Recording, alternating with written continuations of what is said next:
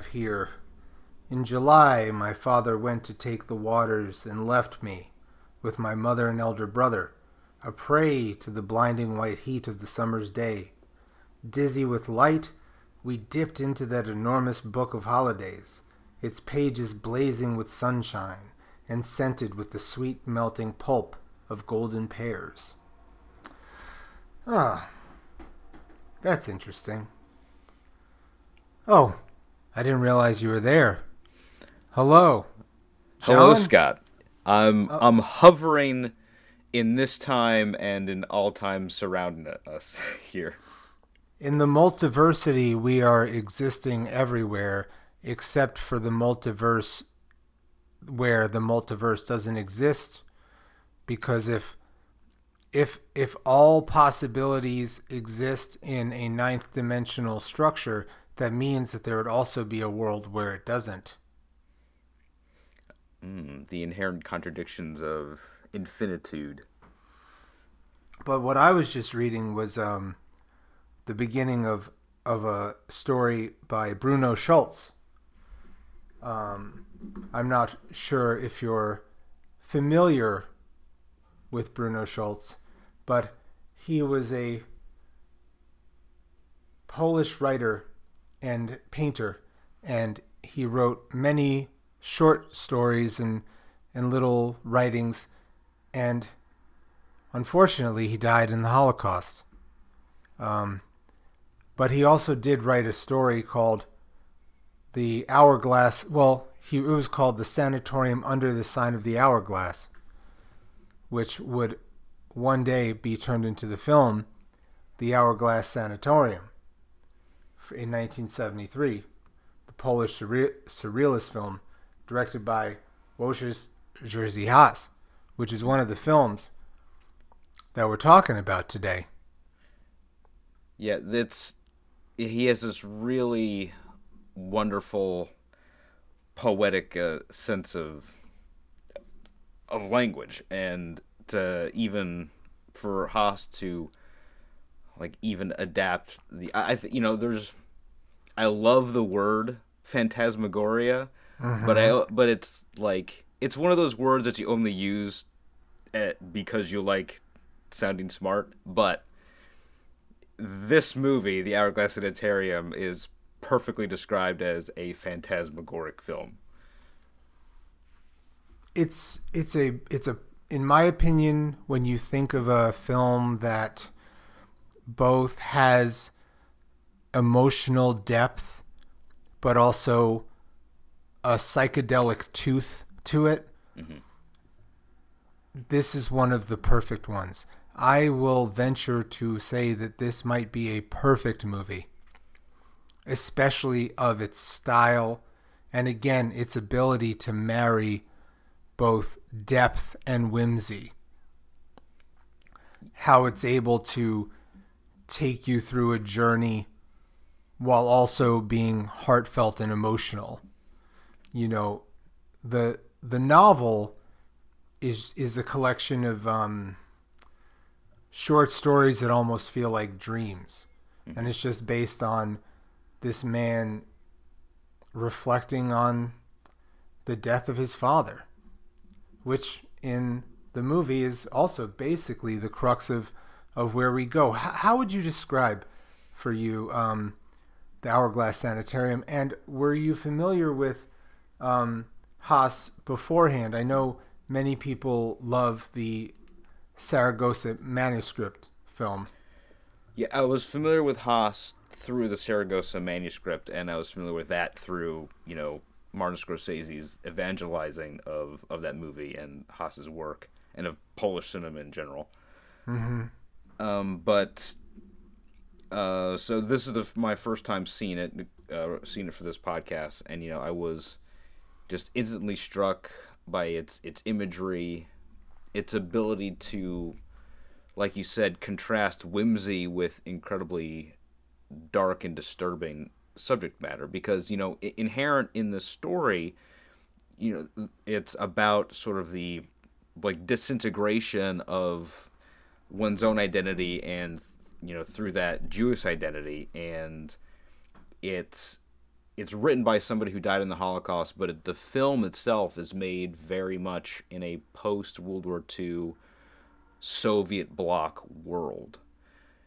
And so, Haas's work, like integrating those two time periods, I think is like perfectly suited for the story's subject matter. And even just the opening images of our main character Yosef on the train, and this blind conductor with a candlelight lantern around his chest, it's so striking and evocative.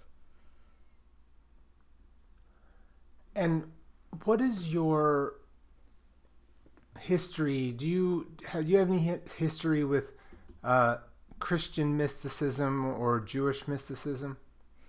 Not personally as a worshiper. I mean, I've read some Christian mystics, like Hildegard of Bingen and that kind of thing, but I do not have a familiarity with Jewish mysticism, certainly. So, obviously I'm no scholar, but Jewish mysticism, much of it is based upon, the Sephiroth and the Tree of Life and the concordant crossroads between all of them and how they all connect. And it's very complex, and I'm not going to pretend or try to explain them. But for me, there's a part of this movie that feels like it's taking a path of phantasmal and catechistic understanding, that the path is not what it seems to be. Yeah, because so many times throughout the film we have our protagonists like looking back and he sees himself, or he suddenly becomes a different version of himself, or maybe even another person. Doorways lead to places that they couldn't conceivably lead into. Dreams and reality intermix, time layers over itself. So yeah, I could definitely see a mystical interpretation of this film for sure. Yes, I mean, for me, this is a deeply spiritual film. Mm-hmm. And it's just the whole story of his journey of grief and journey of life. And that, I read somewhere that the sanitarium is a parallel dimension that allows its inmates to prolong their lives artificially. That's something that's been suggested. And that we're maybe in this limbo state where there's a Schrodinger's cat effect, where perhaps his father is both dead and alive at the same time, as long as he's there, the son, and is traveling through different planes of the mind. I don't know, you just don't get this in cinema so much. And when you do, I feel like it's often way more cheeky, or they don't know what they're trying to say. You can tell the difference between, for me, a conceptual film that is challenging and difficult but knows what it's doing, versus someone trying to just be like, I'm special, I'm different. And it would be much easier. I could name movies that do that are like, I'm just showing how deep I am, or I'm just being shocking for the sake of shocking. But I don't think it's necessary to do that, nor do I need to be like, watch this movie or watch this movie or watch this movie. But when you think of that, there was a time where, films like this and films by Tarkovsky and that films by like Alejandro Jodorowsky were just being made, and people were like, oh shit, okay, word. Yeah, and Haas himself said, just speaking to what you're talking about like filmmakers who actually have intent with this sort of spiritual seeking. In the dream that is a film, one often has a singular time loop. Things of the past, issues long gone, are overlaid onto current reality. The subconscious invades reality. Dreams thus allow us to reveal, to show the future. I reject matters, ideas, themes only significant to the present day. Art film dies in an atmosphere of fascination with the present. And that sort of goes along with his sort of discordance with, like, a lot of his contemporaries were sort of obsessed with, like, what was called socialist realism, whereas this is certainly not a realist film, and so he was pointedly going against that, and so his rebellion was to involve like whimsy and magical thinking into his films, and it also allowed him by adapting literary works to critique the communist regime in a way that would prevent him from being jailed. But and adapting books by authors that were murdered in the Holocaust. Yeah. Yeah, so even with that, it's a statement against totalitarianism. And yeah, Poland really has had it rough over the last several centuries. During the time that this story was written, it was divided up between, Germany and the Soviet Union, and that was part of the non-aggression pact they had in 1939. And then, of course, war broke out, and, Poland was ravaged both with war and through the Holocaust. And then, of course, it was acquiesced by the Allies to the Soviet Union. So for artists like Haas, I think rebellion was both like a necessity for the art that they were making, but also something incredibly risky.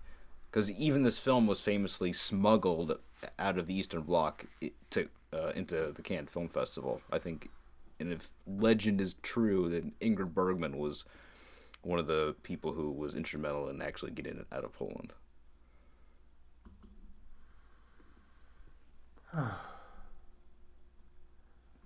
Do you know the reason why Bruno Schulz died? I do, yeah. A very petty and spiteful disagreement between two SS officers. So two SS officers had how do I say this? They had sponsored some Jews that they would allow to live because a Gestapo officer liked the artwork and the writing of Bruno Schulz and allowed him to be his personal project, because that was the world that we lived in. This is a world, man, that's not 100 years ago. Shit's still happening in this world. Yeah. This year, this week, where stuff like this happens. He was like, a Gestapo officer wanted to have his own personal Jewish writer and artist that he could take care of, and a pet project. And as Mr. Schulz, who is a brilliant writer, I mean, please seek out his short stories, because that's really all you can find. And he was walking home and was shot by another Gestapo officer over a loaf of bread, and it was apparently in revenge because he felt that the other SS officer had murdered one of his Jews that he was taking care of. So I think it's very interesting when you look at the complexities of Poland and Jewish people before the Holocaust, during the Holocaust, after the Holocaust, how many the notion that's often presented that Polish people were particularly unkind to Jewish people during the Holocaust, when that is not all completely true. Many of the righteous people who who helped Jews. Some of the highest populations of them are in fact in Poland, and some of the best films dealing with the, you know, shell casings and endings of the Holocaust were done by Polish directors. I'm forgetting the name of one of them, but I promise I will find it before this conversation is over. And then you have, you know, Hans, who's like, I'm gonna make this story just about a man trying to understand the death of his father and create this fantastical tale. What is the movie? Tell me the movie for you.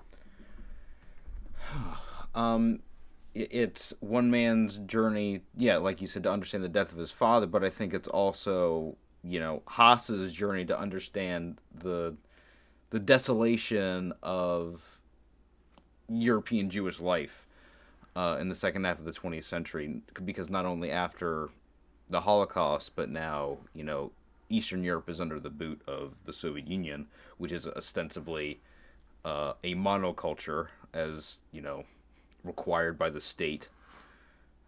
And so this is his attempt to, like, understand that, get at the root of his own culture, of his own identity. And it's about how, you know, like he said in that quote, how the past and the future live all at once within us right now, and, you know, how our legacy, as difficult or as inspiring as they may be, you know, is around and with us. And, you know, that speaks to how his father is both dead and alive, how Joseph's identity continues to change. You know, he even says sometime in the movie, why do I get the feeling that I've been here before, a long time ago? What if we know all the landscapes that we come across in life? Can anything new happen? So he's asking, like, the most essential existential questions. And then there's also this other layer of, like, he's Joseph, son of Jacob, and he's constantly being asked about his dreams and what his dreams mean, and then Joseph himself is asking, is he responsible for his own dreams? So there's just layers and layers of metaphor and meaning and fantastical imagery throughout this movie. And when I was rewatching it, I've also been rereading the Tao Te Ching by Lao Tzu. Mm-hmm. There is an excellent version translated by Ursula K. Le Guin. J.K. Rowling could never. Ursula K. Le Guin, oh my lord. Her writing has really been influencing me lately, and so she has like little footnotes and stuff, and you know, one of the writings is living with change. When the government's dull and confused, the people are placid. When the government's sharp and keen, the people are discontented. Alas, misery lies under happiness, and happiness sits on misery. Alas, who knows where it will end? Nothing is certain. The normal changes into the monstrous, the fortunate into the unfortunate, and our bewilderment goes on, and so the wise shape without cutting, square without sawing, true without forcing. They are the light that does not shine. Let that marinate in your shine box. So I feel that in this movie, because it's like all these things that are happening and not happening. And the film that I was referencing earlier is Ida by Powell Pawlikowski. Yeah. Have you seen it? I have. I love Ida. Yeah, that's an incredibly powerful film. It broke me and Saskia when we watched it. I wasn't expecting it. every once in a while I'll be like, how are they going to tell another film about the Holocaust, you know? Mm-hmm. And then occasionally you'll have a movie like Ida or The Phoenix or something and just totally be blown out the water because there always are new stories to tell. Yeah, that movie was a real is very emblematic of the importance, at least for me, of a physical art house cinema, because I do have a fairly local independent theater, and I just had a free Sunday, and I was looking at their listings, and I didn't know anything about Ida. Walked into it completely blind, and I'll never forget that viewing experience. So I'm very thankful that movie theaters like that can still give us that experience. Go to your local movie theaters, Yeah. especially if you don't live. I mean, if you live in a popular city, obviously go to your ones. But if you live in any city that maybe has one artsy theater, do what you can. Buy a gift certificate. Yeah. Just try to make sure you get to go there whenever you can, because when they close, they don't reopen, at least most of the time. And you know,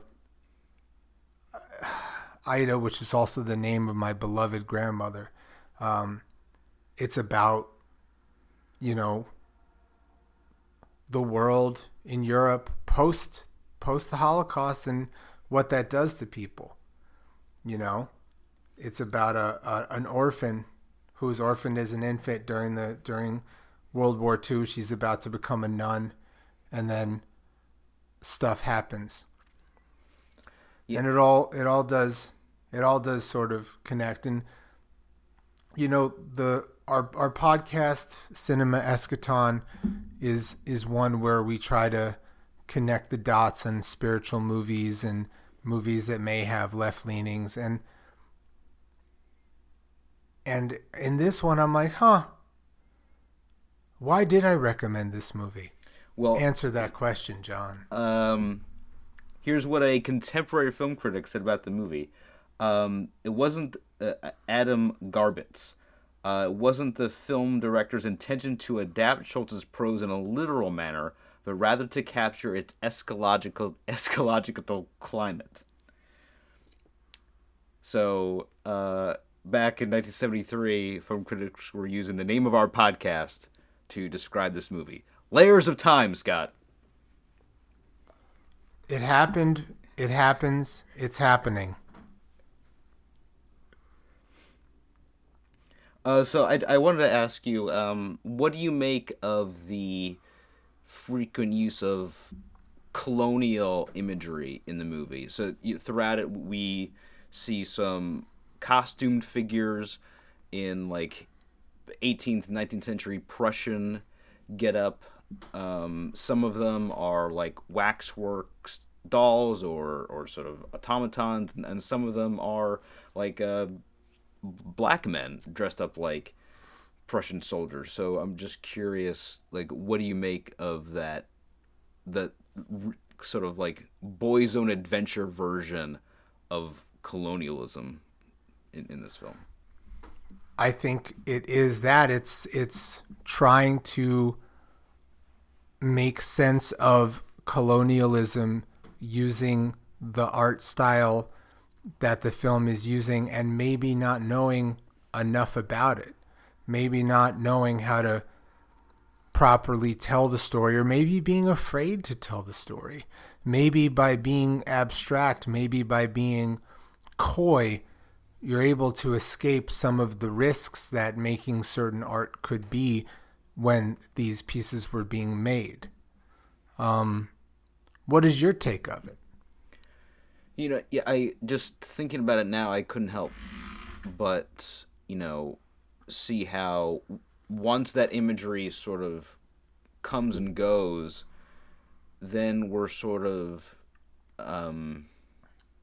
transported to like a almost post Jewish pogrom city street that Joseph emerges out of. So instead of the like adventurous jungle soldiers like stampeding through the wilderness. It's soldiers stampeding through a desolated city.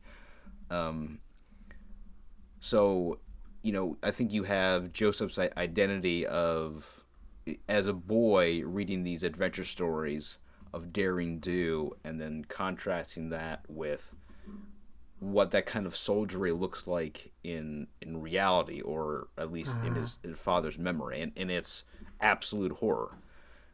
And this is certainly a movie that benefits from rewatching and rewatching and rewatching, and that is not a connection I made on my first viewing of the film, but as I watched it again, and as I'm thinking about it more, and as I'm talking about it with you, I'm just getting more. I'm just making more and more connections about the movie. And John Zorn made an album about it in 2005. Oh wow, interesting. Yeah, it's worth checking out. And I also had you watch another movie for this episode. Oh, real quick, I was just so taken by the whole concept of this sanatorium. Joseph describes it as vomited secondhand time. I love that. Yeah, so these, the Schrodinger state that his father lived in, it has no nourishment. It has no real value. And I think that goes back to Haas's sort of rejection of the obsession with the present, that if we just concentrate on the now, time becomes meaningless for us. So I think with that very trenchant line, he's trying to encourage us to take a more perspicacious view of our existence, and I think the film accomplishes that. Right, because you're also, there's this limbo, there's this what is happening, there's this repetition, yet you're in a place which is designed for the recuperation of health. Theoretically, in a sanitarium, you're there to recuperate. Yeah. But there's so much stopping and starting and stopping and starting and timelessness that there is no recuperation. And also, I am being purposefully vague a little bit, because if someone has not watched this movie, I don't think we've spoiled much. You should watch it. Yeah. Occasionally it shows up. Was it difficult for you to find? No. It's 10 years ago. It would have been impossible, but now it's easy-ish to find. It gets a DVD release every once in a while. Mm-hmm. But is it on any streaming services right now? It was on one, but I can't remember which one. So it's worth searching out. I feel like if you find a DVD that's under $30, just get it, and then you'll watch it. You'll watch it more than once. I'm starting to regret a little bit that I didn't. Well, I wish I had collected some more movies. I own about 10, and I see the writing on the wall with streaming, and streaming is great, but it also controls the canon. Yeah. And sometimes it just erases the importance of certain people due to access.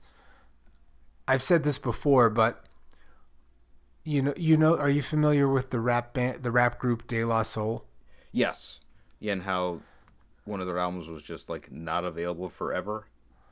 Most of their first 4 albums were really difficult to find, so there's a whole generation of people who are learning about old school rap that weren't hearing that music, whereas 10 years beforehand you could not have a conversation about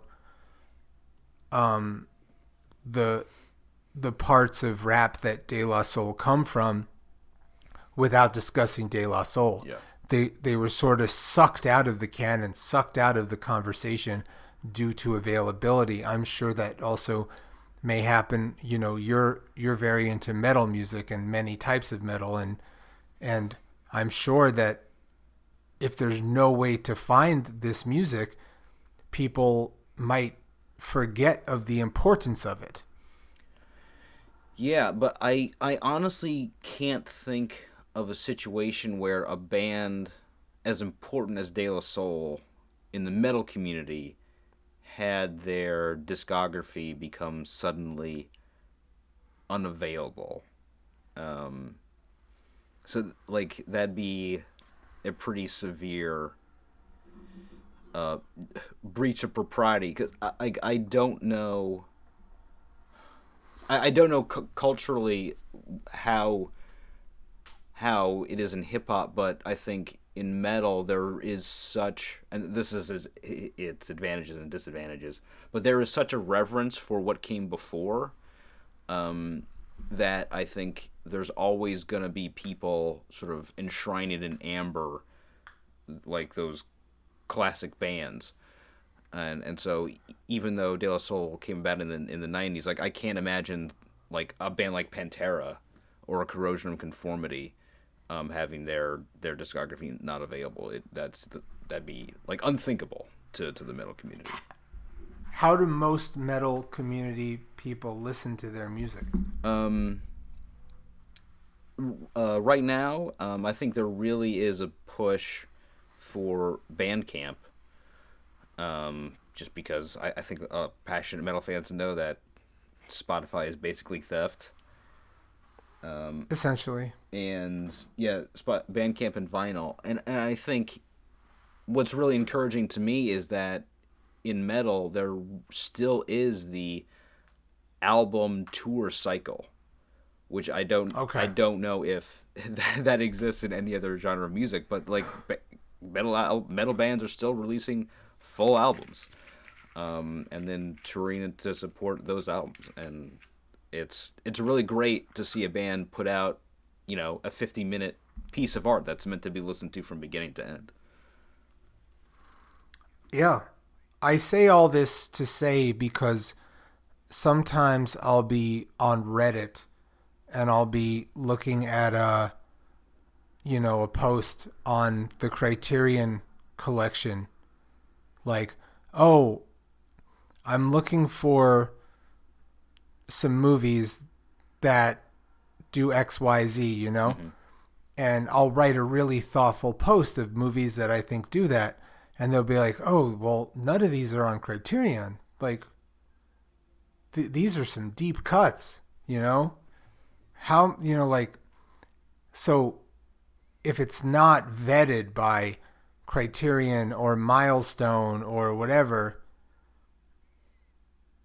it's not getting the love and the prosperity and posterity that it deserves. Yeah, that is the real, like, sort of catch-22 with Criterion, is because it's so known as being the prestige label that the mere fact that your movie exists on it imbues it with prestige, and not being on Criterion means it's not up to snuff. But right, when that's totally, yeah.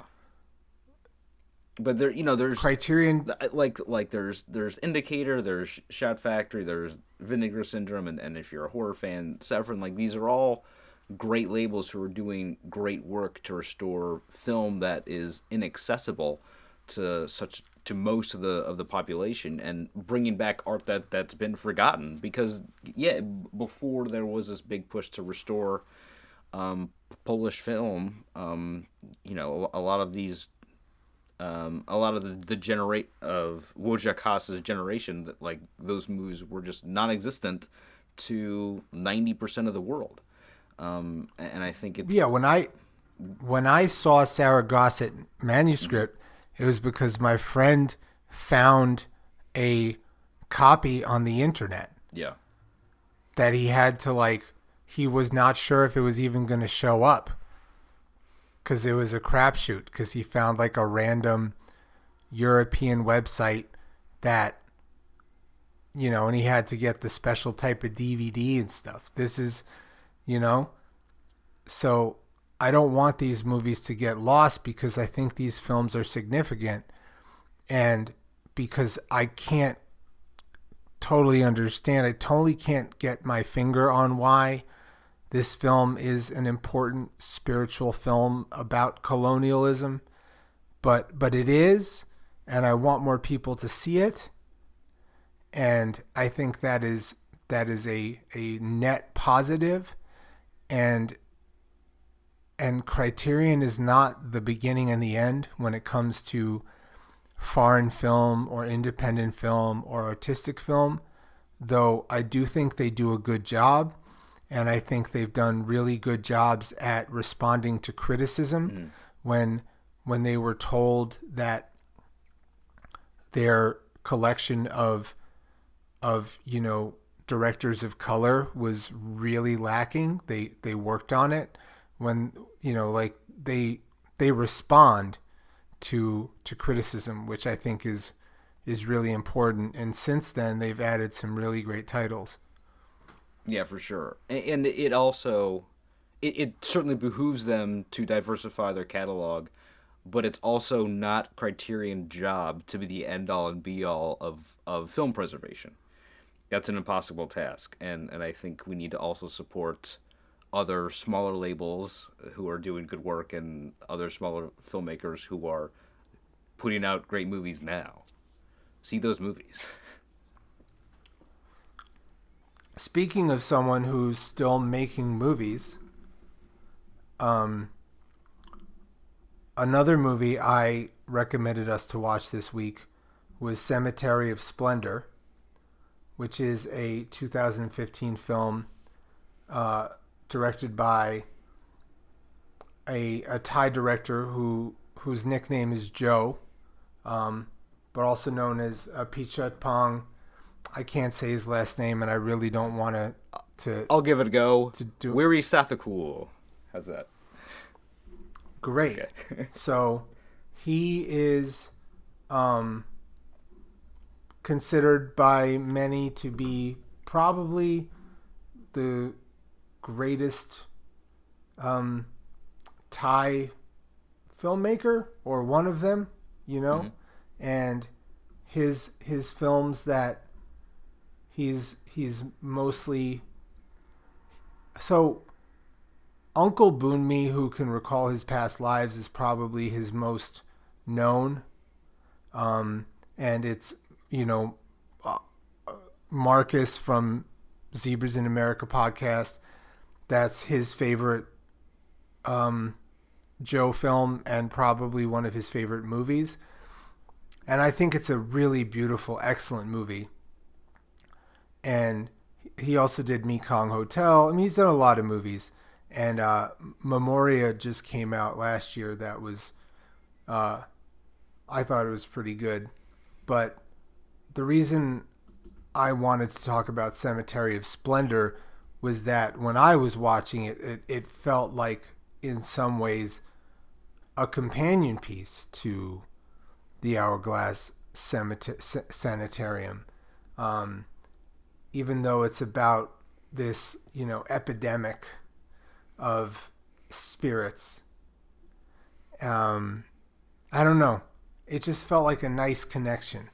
Tell me about the movie from your point of view. Yeah, so it's about a sleeping sickness that appears to be striking young men, soldiers, and they go into sort of an on and off coma and are put into these open air hospitals, and they're overseen by nurses, and our main character Jen is one of these nurses, and she goes on to discover that the site that the hospital is on was the palace of a king thousands of years ago, and that there was a battle there, and the spirits of that battle are now sort of draining the souls of these soldiers, and that's why they can't wake up for any length of time. And so it's also about layers of time on top of each other, places and spirits occupying the same space, liminal spaces between the past and the present, and how to live with the past in the present. So yeah, I definitely think these two films are a perfect pairing. What did you think of it? I did really like it. I think, like, if I had to give my own, like, for my own personal taste, I think Joe's style is a bit slow for me. Fair. But there's some undeniably gorgeous imagery in this movie. Just, there are moments where you just want to hang out with these characters as they're on a picnic, on their lunch break. Like, it's just so gorgeous. The way he films the Thai landscape, the way he records sounds, the way he shows the characters exploring the geography of where they live, how they explore the city, and how they're shown just enjoying a meal. It's just so, like, it's so sensorial for a film that is so measured, and it's a style that I can't compare it to any other filmmaker. Well, then I know that I will probably not ever have you watch An Elephant Sitting Still. Is that even stiller than this movie? Yeah, it's a 4-hour movie Oh wow. directed by Hugh Bowe before he passed away. And it's just about 4 people that connect in a day. Okay. Yeah. And it's gorgeous. But it might be a lot for you. Like, I didn't dislike this movie, certainly. Like, I did enjoy it, but there were times where I'm like, this movie does not need to be 2 hours. That's fair. But what moved it about you? What made you be like, I understand what Scott's doing here? The layering of time and the exploration of one's past through a sort of, a literal journey that is also metaphysical. And also the exploration of one's own identity, because Jen has met over the internet an American man, an ex-military man, and he has come over to sort of, like, they're married, I guess, but it seems like their relationship is more like taking care of each other physically, because she's disabled and he has early onset Alzheimer's and arthritis. So I think they both need, like, medical caregivers. But and through her conversations you get the idea, or she reveals that she was also once married to a soldier, but she describes him as a monster. But one of the soldiers that she's taking care of is extraordinarily gentle and almost, like, saintly with her. And I think Jen is searching for a purpose. She seems to be retired. I get like a retired nurse, and now she's doing this work voluntarily. And I think she's somebody who is searching for spiritual fulfillment, as well as, like, romantic fulfillment. And she encounters, like, a couple goddesses who are on Earth, just dressed like normal ladies. And I love how she just sort of takes it in stride, and tells some of her fellow nurses about it, and is sort of, like, buoyed by the experience. It's not like it's some sort of on the road, like, struck down on the road to Damascus sort of meeting with your deities. It's something that, like, brings a smile to her face, And is more in tune with not all reverence, not all faith is big and tumble. Some of it is personal. Some of it is in between. Some of it is a conversation.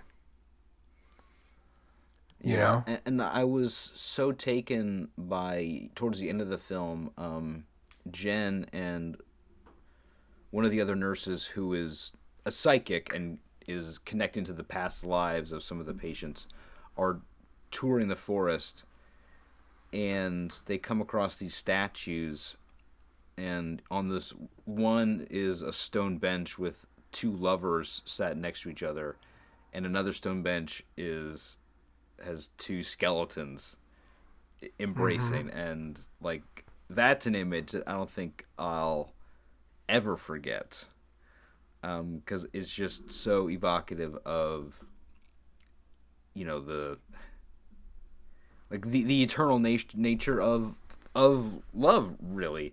And like death did not stop this particular couple from embracing, and I felt that was such a like a wonderful thing to just sort of come across in the middle of the woods. It was just so striking. When I was working in an old job, working with older people in a social work capacity, I was working with a man whose wife had passed away. They had been together for many years, and he said, "Scott, if I impart to you one thing, just remember this: love survives."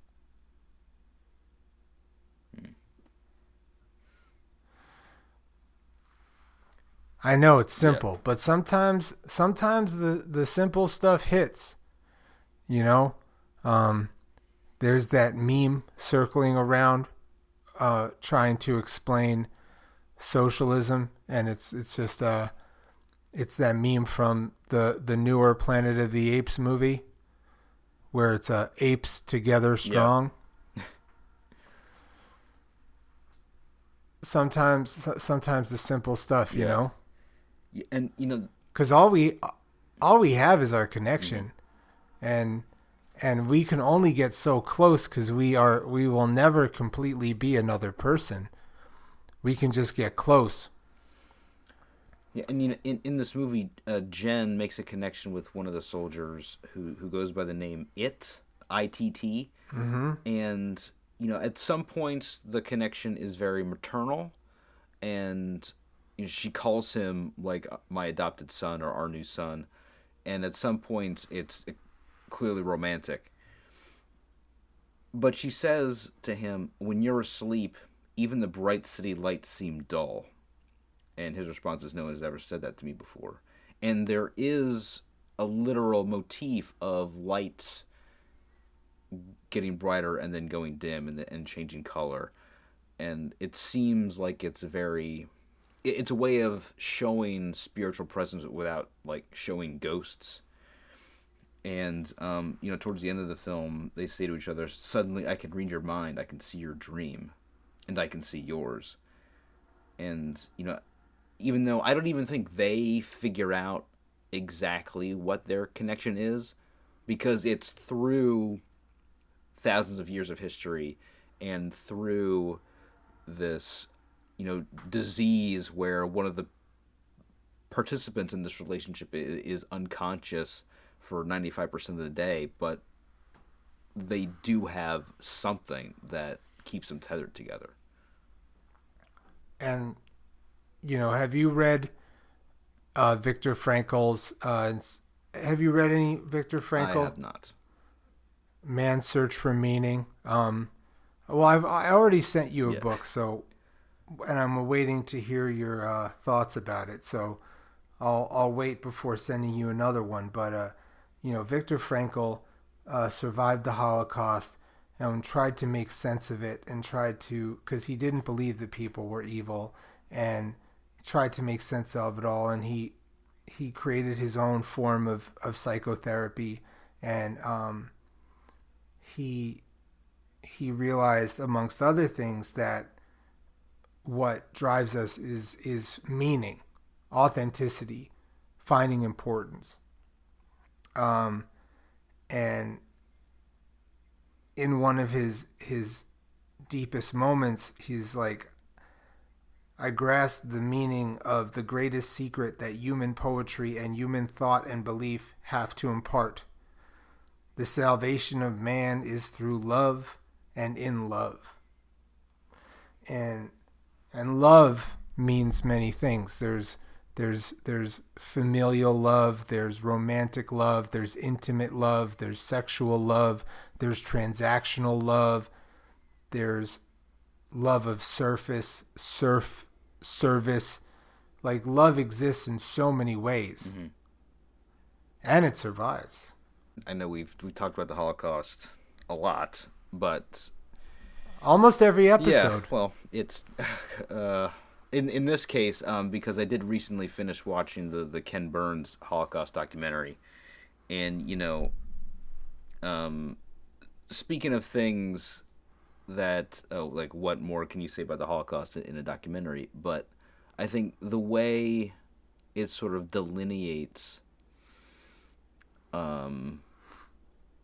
everything that the United States didn't do during the Holocaust is, infuriating in 1,000 different ways. But what I am glad that the documentary does highlight is some of the people who really did do all they could to save as many people as they could, and also some of the survivors who were able to make connections even through the Holocaust. Like Anne Frank's father remarried after losing his entire family and married, another Holocaust survivor. And it is a testament to this, like, the unbelievable enduring power of the human spirit that we're able to continue from that horror. But at the same time, it is so fucking maddening that we still have celebrities making dumbass anti-Semitic statements in public, or that there are political parties making headway with anti-Semitic dog whistling. So, the past is with us. 3,000 years of anti-Semitism, and we haven't been able to exorcise that demon from us yet.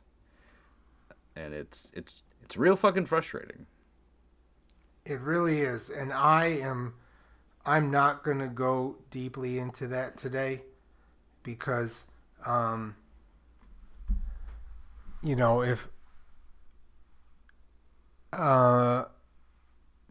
anti-Semitism, something that I think is lost when anti-Semitism is on the rise, is that, yes, a lot of people facing anti-Semitism are, in America, many Jews are phenotypically white and deal with and are afforded the white privilege that goes with whiteness, which does not also deny anti-Semitism and the fact of anti-Semitism and the danger that anti-Semitism brings.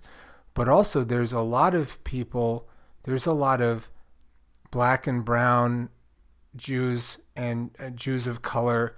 And so in their intersection where they're dealing with racism, sometimes racism from white Jews, or racism from all different places, plus the anti-Semitism, they're greatly more impacted by these actions that happen to be done by people that I believe know better.